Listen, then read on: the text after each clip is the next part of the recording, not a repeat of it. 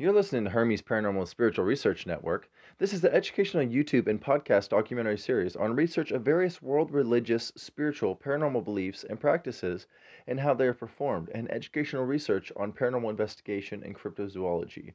Hosted by YouTuber, podcaster, cryptozoologist, and paranormal investigator Brandon Tim, aka Spooky Cat. Episodes are added monthly. Thank you for listening.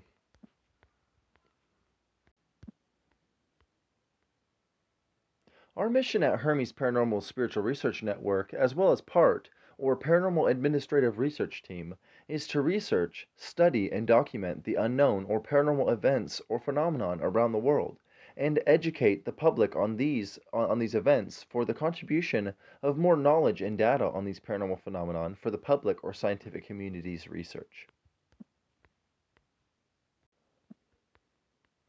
This part of the series is a new segment about news on various subjects such as paranormal investigations and research, cryptozoology, parapsychology, studies and research on various fringe sciences, quantum mechanics, and in the future, interviews with different people of various fields and subjects, as well as interviews or accounts of eyewitnesses of various cryptozoological, animal sightings, or paranormal experiences. Listen to Part News to be a part of the search for the unknown.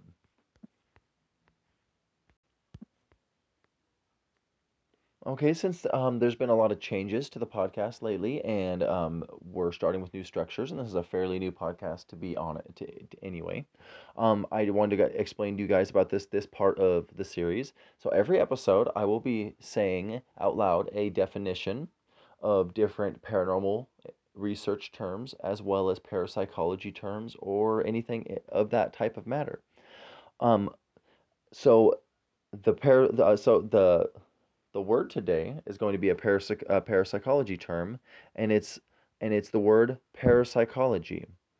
Parapsychology is the study of alleged psychic phenomenon or extrasensory perception, as in telepathy, precognition, clairvoyance, psychonesis, aka telekinesis, and psychometry, and other paranormal claims.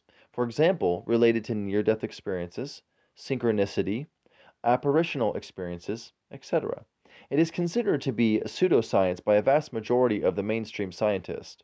According to Wikipedia, the term parapsychology was coined in 1889 by philosopher Max Desor in B. Tellus in the German Parapsychology.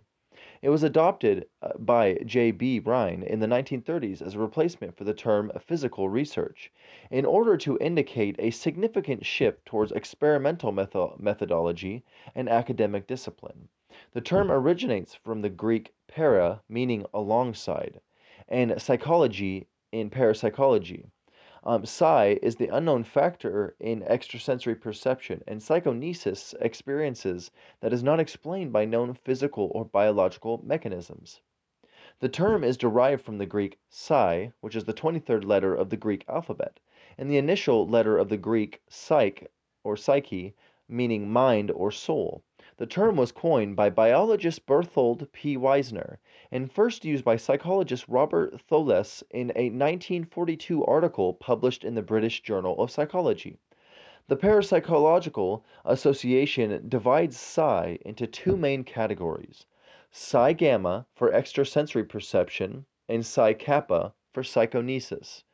In popular culture, psi has become more and more synonymous with a special psychic special psychic, mental, and psionic abilities and powers.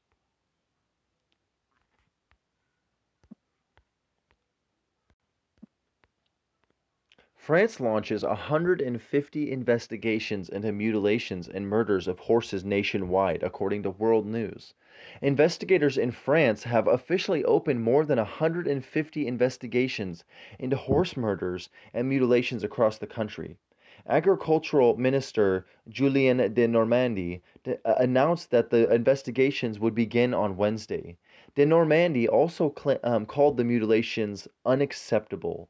He said, now quoting him, "We have an unacceptable situation of absolutely disgusting acts of cruelty." De Normandie told France Info Radio.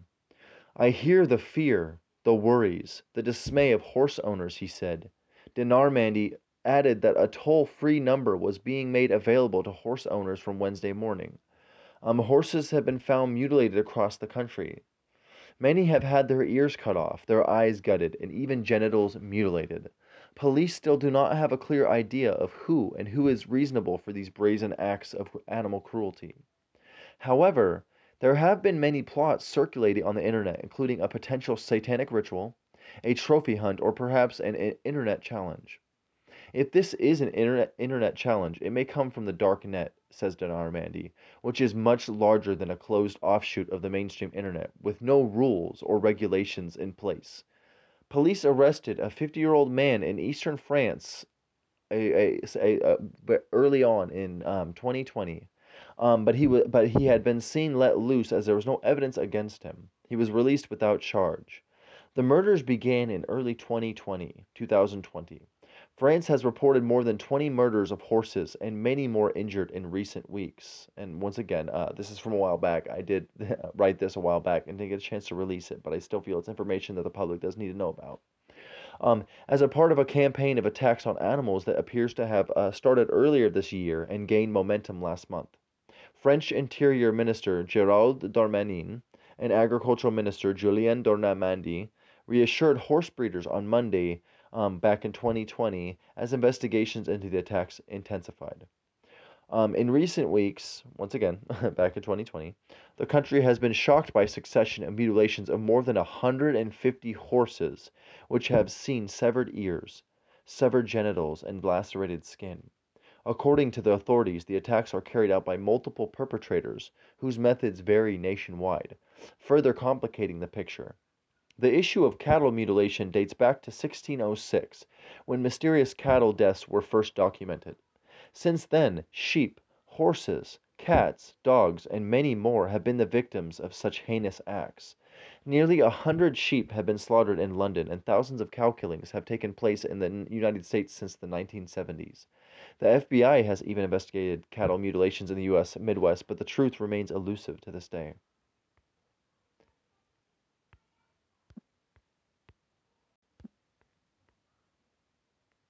Okay, just to give you guys a little bit more perspective, a little more information and history on cattle mutilations, I'm gonna read you guys some of the Wikipedia definition of cattle mutilation and some of its history. According to the dictionary, Wikipedia, cattle mutilation, also known as bovine excision, is an unexplained livestock death, is the killing and mutilations of cattle under unusual, usually bloodiless and anomalous circumstances. Worldwide, sheep, horses, goats, pigs, rabbits, cats, dogs, bison, deer, and elk have been reported mutilated with similar bloodiless excisions. Often an ear, eyeball, jaw flesh, tongue, lymph nodes, genitals, and rectum are removed. According to Wikipedia, the earliest known documented outbreak of unexplained livestock deaths occurred in early 1606, about the city of London and some of the shires adjoining. Whole slaughters of sheep have been made, in some places to number 100, in others less, where nothing is taken from the sheep but their tallow and some inward parts, the whole carcasses and fleece remaining still behind. Of this sundry conjectures, but most agree that it tendeth towards some fireworks. The outbreak was noted in the official records of the court of James I of England. Charles IV collected many accounts of cattle mutilations, Charles Fort, that occurred in England in the late 19th and early 20th centuries.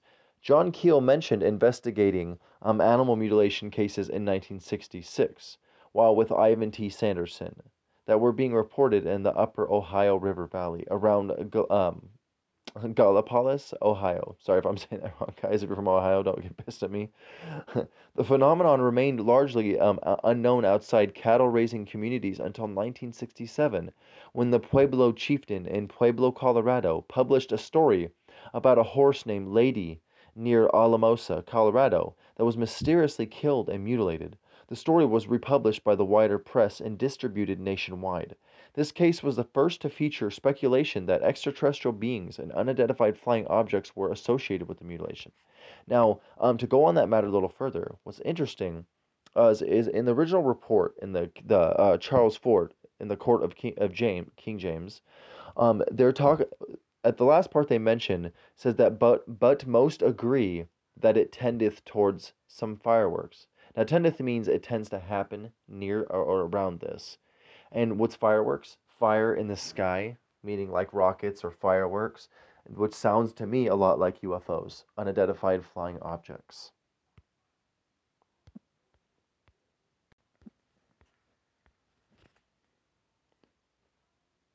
According to an Atlantic Paranormal Society, a paranormal investigation group founded in Warwick, Rhode Island, Nelson Nouse of the Ghost Guild of Raleigh, North Carolina, sorry if I pronounced that wrong, guys, stated that since the pandemic, lockdowns around the United States have had an increased reports and call-ins for paranormal phenomenon, as well as the known paranormal researcher John E. L. Taney, who was the former host of TV's Ghost Stalkers, says he used to receive 2 to 5 calls a month from people convinced their homes are haunted.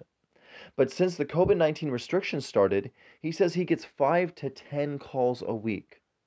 I personally think that much of this is because of a higher time, a period of being alone at home, therefore allowing for higher chances of experiencing paranormal phenomenon during the heightened state of awareness that is known to occur during times of isolation when there are less or no external stimuli to distract one from noises, feelings, vibes, things going on, especially in the case of both visual and sound, because with nothing else being around you, your brain knows that everything is still, and any movement would be immediately identifiable. Hence, the chameleon's ability to protect itself in a foreign environment or around foreign unknown living creatures that could turn out to be predatorial. So, in the same way, the human reptilian brain, being the subconscious lower part of the brain and consciousness of an apex predator, it would naturally be inclined towards an aggressive functionality in how it reacts to a movement while in a still environment. And the second thing that is most affected by a quiet, still, and isolated environment is sound waves. Logically, because sound is always experienced, or is generally experienced more subconsciously, and less often felt and most heard. But a lot of sound is not heard because of the random competing sounds and external stimulus around you. Now, not to try and go on too much about this phenomenon of increased paranormal activity and sightings during the times of increased isolation. Just for a little interlude, so I have a badass announcement, guys. I will be making merch here very soon. They're going to have some spooky type vibes and be related to various spiritual or paranormal subjects, such as I'll be coming out with Route 66 mugs. I'll be coming out with funny T-shirts that say "I blame it on the goddamn reptilians." Um, of course, the part where it says "God and damn," or there's like it's been a star changed on them a little bit, so that way it's a little more kid friendly, in case you have some kids with a good sense of humor.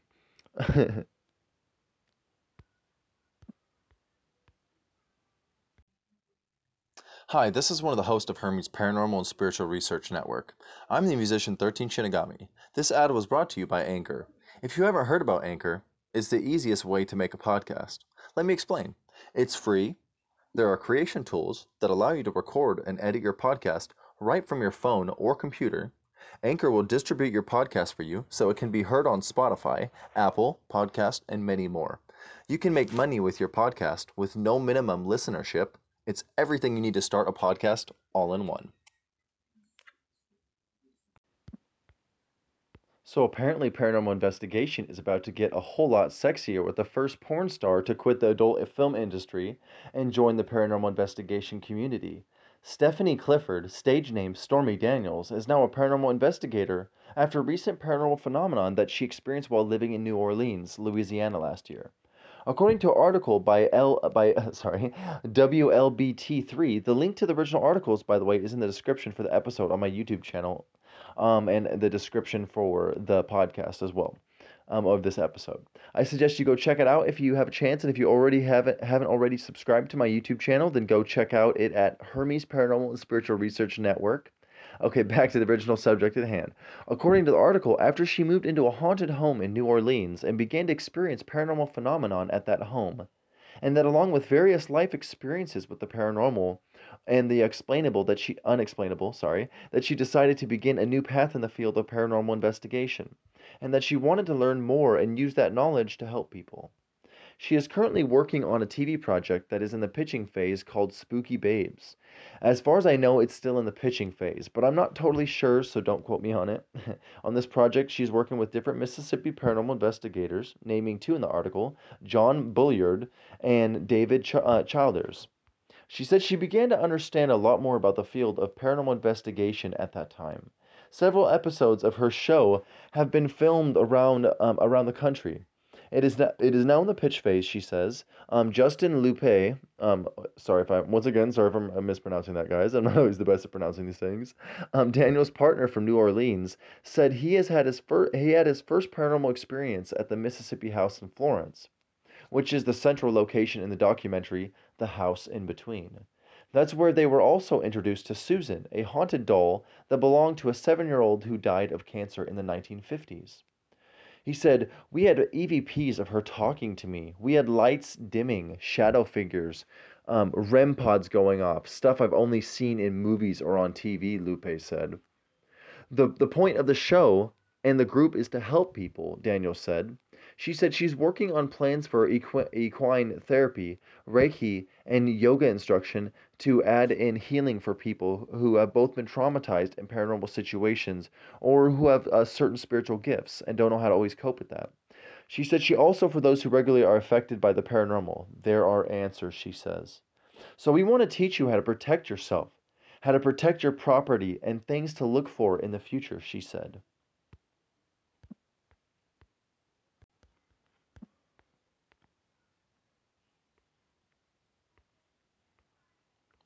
So as a heads up to everyone, this subject I'm about to talk about isn't current news, but it's not that old of news.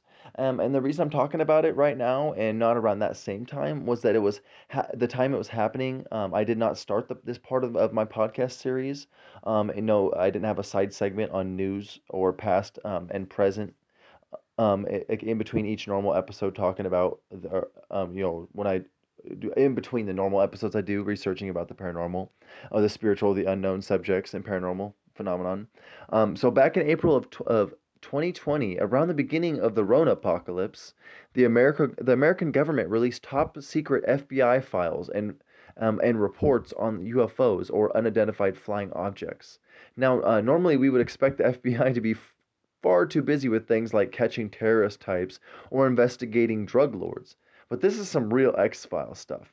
A huge breakthrough in both the paranormal investigation community, but for the ufology community. Not only are these CIA documents and files going to give us more understanding into such cases like the Roswell, New Mexico case, as well as many other, until now, almost totally unknown cases to the public, except for the government or the people or the agents working on those various cases or the civilian eyewitnesses. And I have to say, as a ufologist of now 15 years, I am really, really excited for all the things that we are going to learn from these documents. And I actually will be writing a book about these documents and reports. The name I have it's been decided, but I'm not revealing the book's title till a further date. But I do have a book I'm currently working on called A Demonologist's History and Guide to Demonology. I really like the name and I want to stick with it, but I still have to check for the patent on the name first, and I'm praying that it has yet to be taken. So, as a FYI, because even though my podcast isn't super new, I haven't been able to release or do many episodes, so there is still a lot about me that those of you listening do not know about me. And one of those things is that I have been an angelologist and demonologist for a very long time now, and I have read almost every demonology text from the first official demonology text written by King James all the way to Latin, Hebrew, and Old English Solomonic text. And by the way, if you're lost on anything that I'm talking about, no worries, guys. I'll be talking more about demonology and these manuscripts, as well as so many more subjects. And don't forget to read my book when it comes out, because it will be a very detailed work on the subject and has a lot to teach on both subjects, on the ufology and as well as on demonology. Now back to the CIA documents, or sorry, the FBI documents. So some of these reports and documents are barely legible, but I believe this is important information for research in the field of ufology, and in order for that to be done, it has to be readable. So I found a way to make it visible, and then from there retype it out in a recreation format. And when I finish with the documents, I will be releasing it on the organization's future website. And I will also be releasing a how-to video on the organization's YouTube channel, releasing a video on how to make otherwise barely legible text or documents to be more clear and legible, and how to transcribe them. So the government released them on a website called the Black Vault. The link is in the description on my YouTube video for this episode, as well as the links in the episode description in case anybody is curious and wants to check it out or keep it for research and investigative purposes. There were 2,700 pages released by the C by the like by just all well, sorry, I can't remember if my numbers were correct. 27 pages by the CIA, and as well as many, I want to say 1,400 released by the FBI. Um, so that it was after a public court hearing um, was lost by the government for a releasing of these UFO files and any information related to UFOs to be released and based on the Freedom of Information Act, it had to be released. I'll be doing a podcast episode on the history of the CIA and their investigations in history with UFOs, as well as with the FBI over time and the NSA and all of these. So that way, I can a little more information on the supposed history that the FBI, CIA, and NSA, all the government organizations deny that they had involvement in, even though we all know they did, and now have evidence and proof of that. And I will be slowly, with time, releasing episodes on each document and each histories of those organizations.